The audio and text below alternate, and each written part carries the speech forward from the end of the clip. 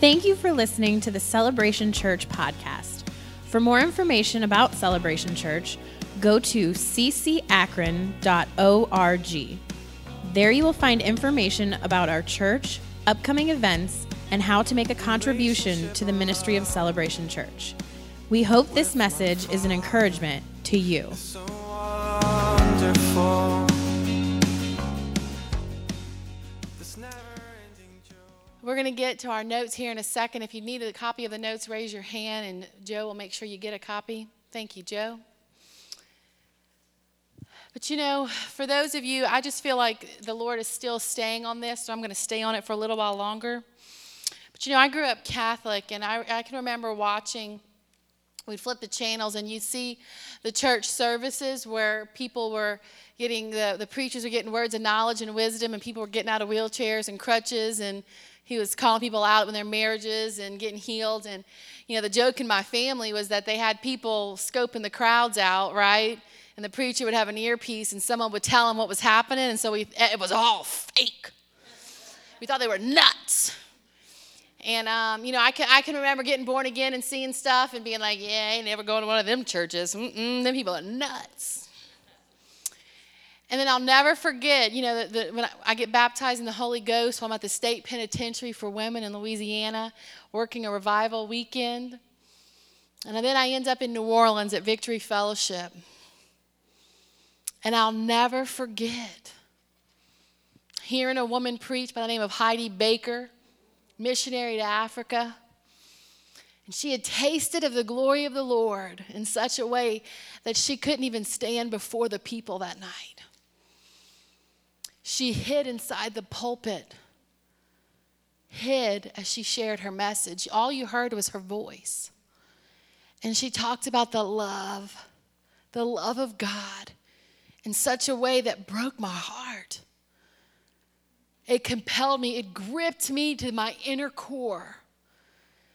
And I can remember as during the altar call, I don't even know what happened or how she did it, but I can remember I would have been back behind the sanctuary. There's just a little bit bigger, and back behind our last row of pews would have been like an empty section and then another set of pews. And I'd have been somewhere back there by those doors, off to the left here.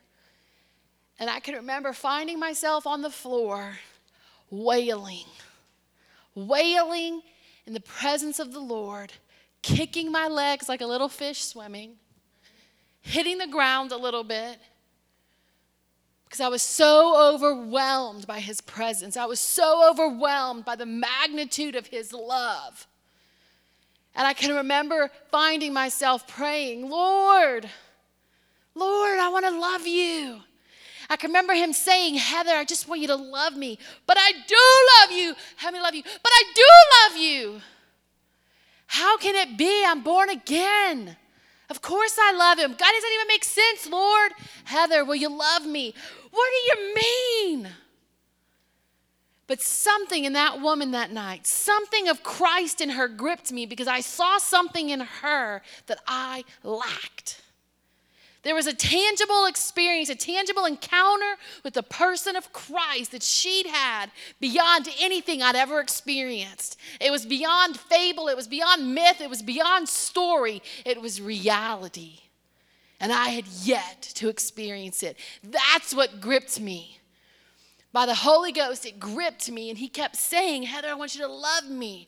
Couldn't get past it. In my mind, I did love him. Don't you know I'm born again? My inner man's been awakened. I love you. Heather, I want you to love me. And then the scripture came to my memory. That what's the greatest scripture of all? That you're going to love the Lord your God with what?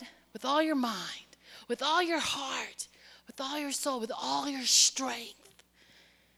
And when that scripture came, I realized in a moment of time, I lack the ability to be able to love him with all my heart, with all my mind, with all my soul, with all my strength. I lack that ability.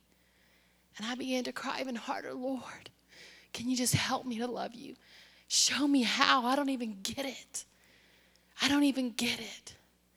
It's moments like we had tonight that those things begin to compel us forward. begin to take us from where we are in our relationship with Christ and propel us further into his presence, propel us further into his glory, propel us further into maturity as a believer. That it's not just a head knowledge. He said to love him with all of our mind, yes, but then it's got to go beyond that. It's got to, with all of our soul, with the deepest, innermost parts of who we are, it's got to go beyond just this. This is part of it. Why do you think I like to study so much? He shows up in the Word. But then it's got to go here. It's got to go to the innermost parts of who we are. And then with all of our strength, he didn't save you and I so we can be some flailing, woe is me, I'm going to give up. No.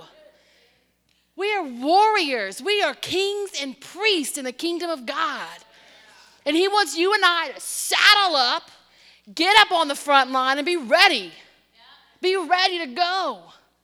We've got to get beyond what we've experienced and where we've been and realize who he's created us to be and what his blood offers today. Today in your life, today in my life. And so when we have the opportunity, which is every day, in every way, to step in, to step behind the veil, we can't get apathetic. I can remember the very first time I went to an altar call. I was in a youth service. I was a youth leader, but I had yet to be at the altar call. And this pastor was a friend of mine. He's about 10 years younger than me, and he was wild. He's a Brazilian guy, and he was like, wah! He worshiped like a crazy man. And it was sometime, I don't know, but he did this altar call, and I was like, that crazy boy ain't never laid hands on me. He's just wild. But he did that altar call, and I felt that tug again. And I was like, oh, man. And you know what brought me up there? What am I going to miss in Christ? What am I going to miss in him by not going up? Suddenly I didn't care who it was laying hands and how crazy I thought they were, or what people thought of me, or what I thought may or may not happen. What I began to understand is that something compelled me, meaning it was the Holy Ghost in me that knew that's where I was supposed to be. And I'll never forget, he barely laid hands on me. I was out. Didn't understand how it happened. Didn't want to understand how it happened, but knew that I had something from God that night. That night I had a vision of me laying hands on people and seeing people transformed by his power in that building. I had no idea at that point I would ever pastor and would preach hundreds of times in that very building and see hundreds of young people born again and hundreds baptized in the Holy Ghost and hundreds set free. But he knew that. And that night he began to place something in my inner man for my good and for his glory. And so church, this is Wednesday night. Like Grace said, you be someone to lead us. We can't be distracted or embarrassed or ashamed of what happens up here. We're very sensitive to the fact that Ohio, that all this is new. I get that. But at the same time, it's been around since the days of Christ.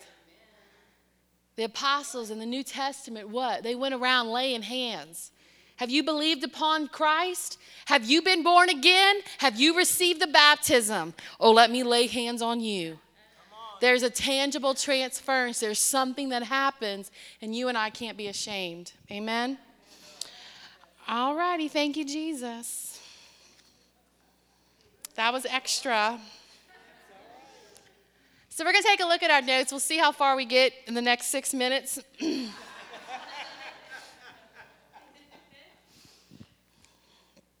How many of you feel like he revealed something new tonight already, that you've gone to a new place, a fresh place? I have. Nothing like it. Nothing like it. At the bottom of page 1 in Hebrews 1:8, it says, but to the Son he says, your throne, O God, is forever and ever. A scepter of righteousness is the scepter of your kingdom. You have loved righteousness and hated lawlessness. Therefore God, your God, has anointed you with the oil of gladness more than your companions. Oh, my friends. Why do we laugh and why is it okay? Because he that sits on the right hand of God has been anointed with the oil of joy, with the oil of gladness. And the one who sits on the throne and laughs is the same one who baptizes you and I, is the same one that pours forth himself into our life. And if Christ is anointed with the oil of joy, with the oil of gladness, how much more, as he's paid the price for you and I, do we have the ability to walk anointed in the oil of gladness? It's scriptural. It's biblical. We could go through all these verses. John 15:11, that my joy may remain in you. John 17:13, that my joy may be fulfilled in themselves. Matthew 25:23, well done, good and faithful servant. You've been faithful over the few. Enter into the joy of the Lord. Begin to be a partaker into the joy of Christ. What is the joy of Christ? I am so glad that you asked me that. Page 2, last sentence of the first paragraph, it says, the glory of Christ is his infinite, eternal, indestructible gladness in the presence of God.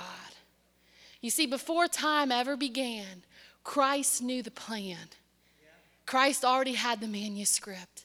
He already knew that he would pay the price. He knew the pain and suffering he would go through, but he knows the end result.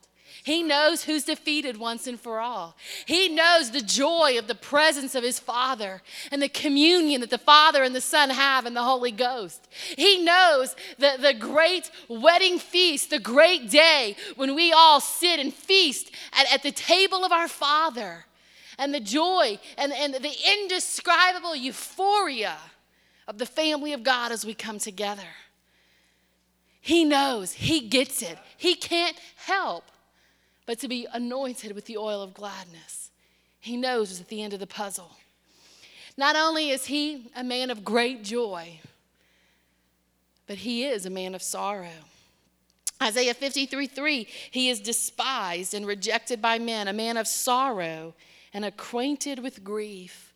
What we can't forget about our Savior is that not only is he all God, but he's all man. He walked and lived in the flesh, and he feels pain and he feels joy just like you and I. Luke 19:41. Well, let's go to John 11:33. It says, therefore, when Jesus saw her weeping, and the Jews came with her weeping, he groaned in the spirit and was troubled. And he said, where have you laid him? And they said to him, Lord, come and see. And Jesus wept. Then the Jews said, see how he loved him. And some of them said, could not this man who opened the eyes of the blind also have kept this man from dying? He wept over the death of his sweet friend Lazarus. He was very troubled in his inner man. He looks upon you and I, and you don't think it grieves him when he sees us struggling, when it sees us going around the same mountain again? When he sees us lost in despair, that it grieves him knowing the price he's paid for you and I, and yet we choose not to walk in it yet. We choose not to accept it yet. Don't you think he sees that, and he, in his innermost being, is troubled over the anxieties of our own lives? Through the agonies of Gethsemane and Golgotha, Jesus was sustained by indestructible joy. How do we go through the trials of our life? We don't look at our present circumstances. We know the end result. We get the end result. Why? Because we know he who sits on the throne. We know the last page, the last line of the book is that he reigns. He rules and he reigns. So just like Christ is able to endure the cross because of the joy set before him, you and I can endure this season knowing what's offered on the other side. You know, I was trying to remember during worship. I can't remember for the life of me who I was talking to within probably the past 4 days, maybe 3 days. And whatever situation they're going through, oh, I remember now. Thank you, Holy Ghost. And it's you know, something that Jesus can only come and make right. And I can remember talking through them, saying, let's pray. Pray in the Spirit for a little while. Get scripture. And how many of you know it's great to pray in the Holy Ghost first and get a direction how to pray? Get a scripture, start praying that over them. We pray over it, and God gives me a couple of, little wisdom points. Share it with my friend and say, I don't know. I don't have all the answers, but one thing I know is God is using this and will work it out for your good. There's something that will be produced in you on the other side of this for his glory and your good. Do you really think so? I know my God. I know my God. For the joy set before him, he endured the cross. For the joy set before us in our life, knowing what's to come as you and I cross over on the other side, cross over to our eternal resting place. We know the joy. We know that it's still a win-win, a Cinderella life for you and I. For the joy that was set before him, he endured the cross, despising the shame, and he is seated at the right hand of the throne of God. And what was all that sustaining gladness? It was the gladness of receiving worship from those he died to make glad in God. The good shepherd rejoices over one lost sheep. How much more over countless armies of ransomed? Think about your babies. Those of you that have children, especially grown children, as you've labored over them. The joy in your heart as one, just one, came into right relationship with the Lord. You didn't even pay the price for it. You laid a foundation of who he was. But Christ himself, that gave himself for you and I, the joy that he receives when one comes to the knowledge of him, when one walks in the fullness of him, but he gets the great joy of the armies of all time that come into his kingdom. That's how, in worship, when we began to sing about the glory of the Lord all across the earth, and he began to open my eyes. Wow. Yeah, all across the earth right now, there are people on every continent, in every tribe, in every tongue, that he's doing a work, that he's drawing somebody to himself, that he's setting somebody free, that he's healing their body, that he's raising them from the dead, that he's opening wombs that have yet been opened. That's the glory, that's the joy of Christ, that he knew that day would come, that is an offered to us. When we begin to get a greater picture of that, there's so many dynamics and the characteristics of who Christ is, but we begin to understand the magnitude of his sorrow over the lost.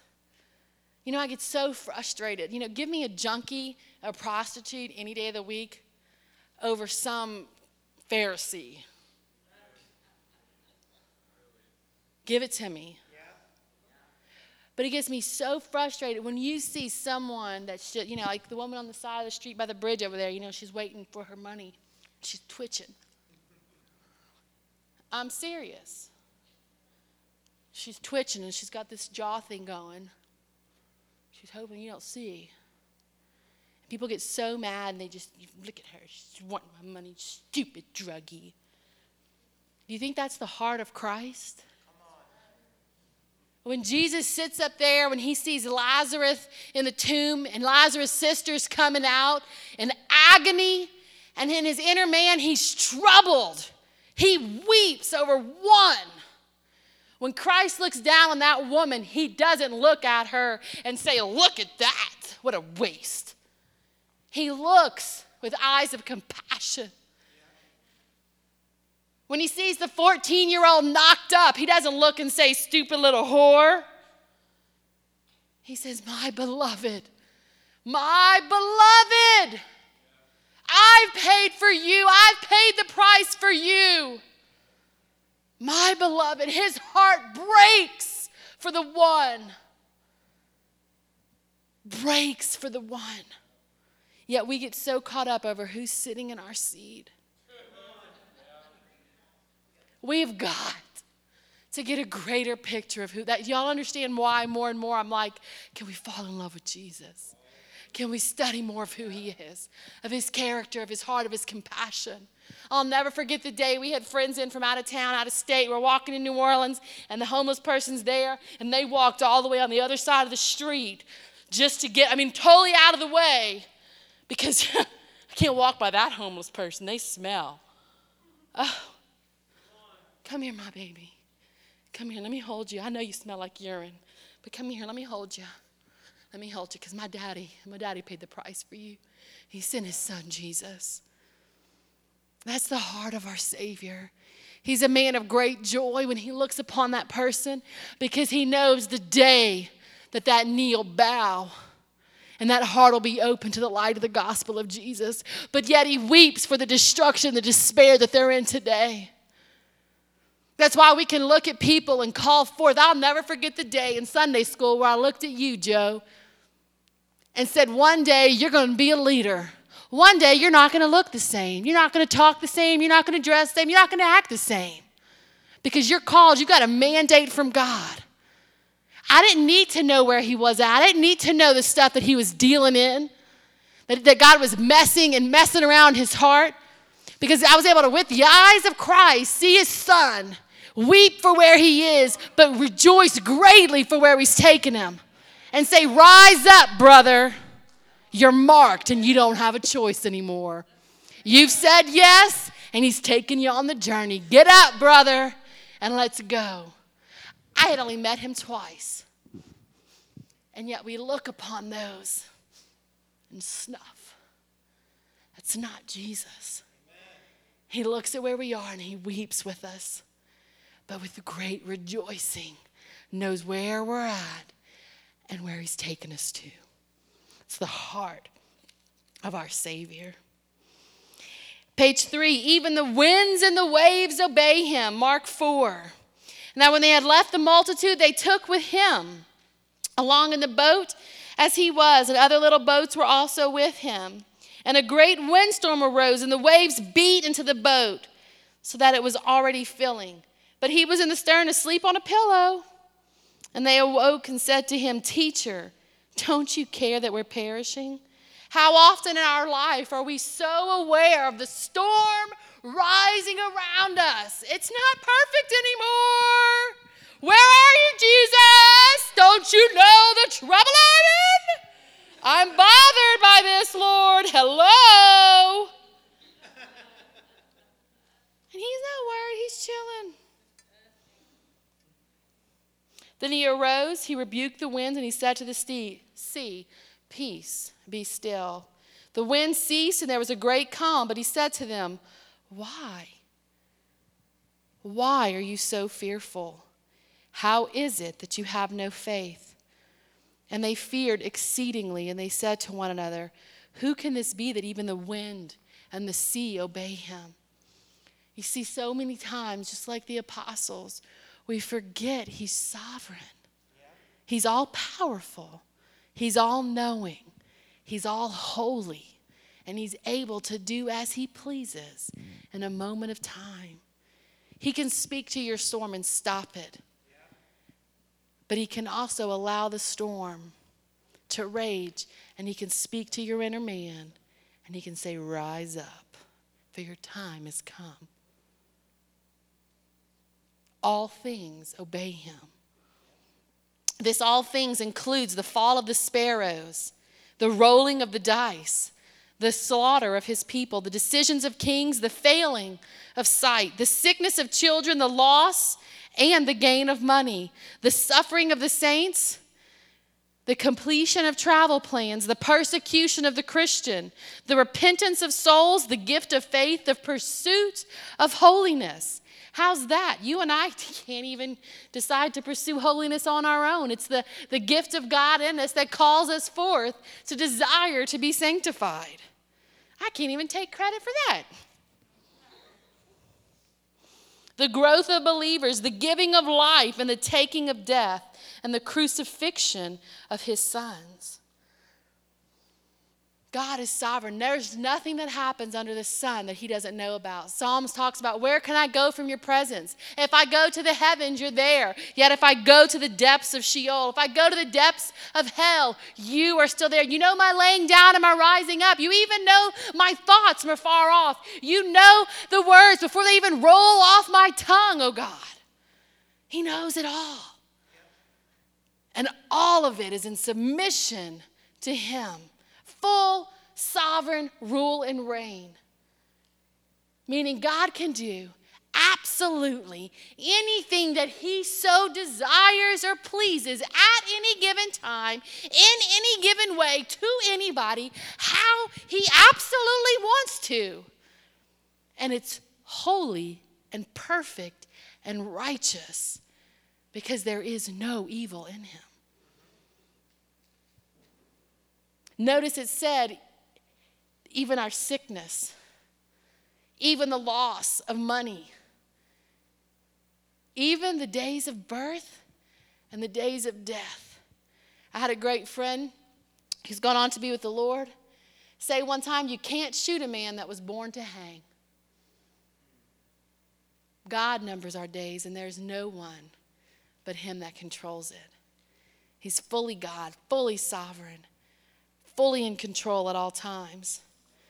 There's this girl that I disciple, and God, I guess probably 8 years ago now. I've been discipling her for a couple years at that point. And at some point, we're sitting in a car, and she's going on and on about life. And obviously, if it's a couple years down the road, she's not just a baby Christian anymore. She's at least got some fruit, right, behind her. She's grown a little bit. And she's about all things of life. And you get what I mean? And she's so frustrated. And so at some point, I look at her, after, loving on her for a little while, Joel Dean, just a little while. I said, well, you do know what sovereignty means, right? Oh, yeah, I got that, girl. Hold on a second. You do understand the sovereignty of God, and he's fully in control of this situation. Oh, yeah, I got that. But I said, oh, no. Let's back up a second, dear. There's this book that I want you to read. And I gave her the book. I gave her the author. And I said, you go on a journey with him. And you let me know when you understand. And a couple years later, after she was on staff and went through the situation, I watched it happen on the stage. She got down. She came over and she says, I just got it. I just got it. Through all those years, I just got knowing him enough and his goodness and his character and his beauty and his loving kindness and his grace and his mercy and his justice and his power.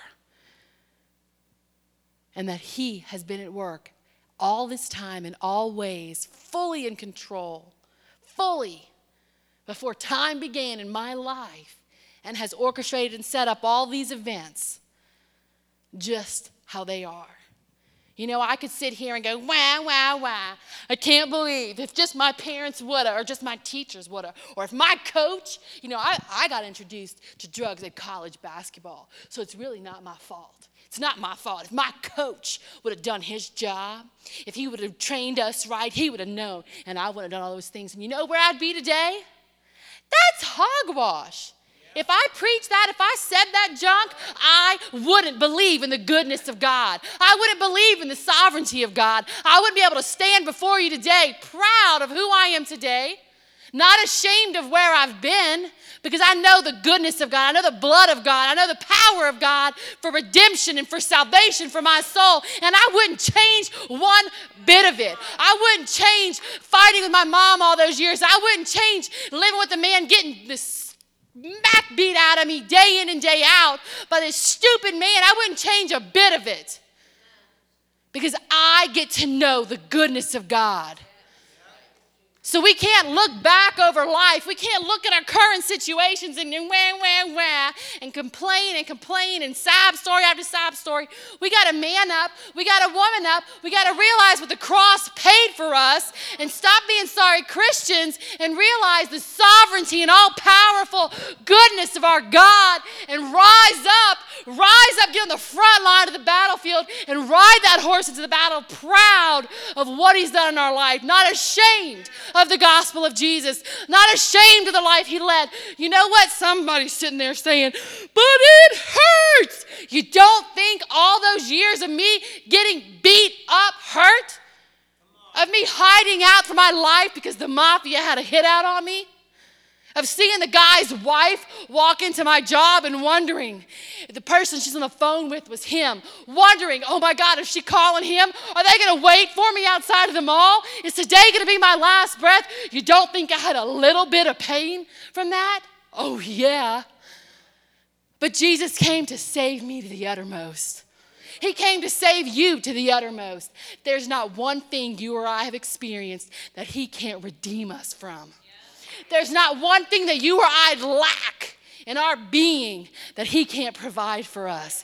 He is a sovereign God. He is a good God. He's an all-powerful, all-knowing God. And he is enough for our situation. He is enough. The good, the bad, and the beautiful. He's still good. I challenge you. I challenge all of us.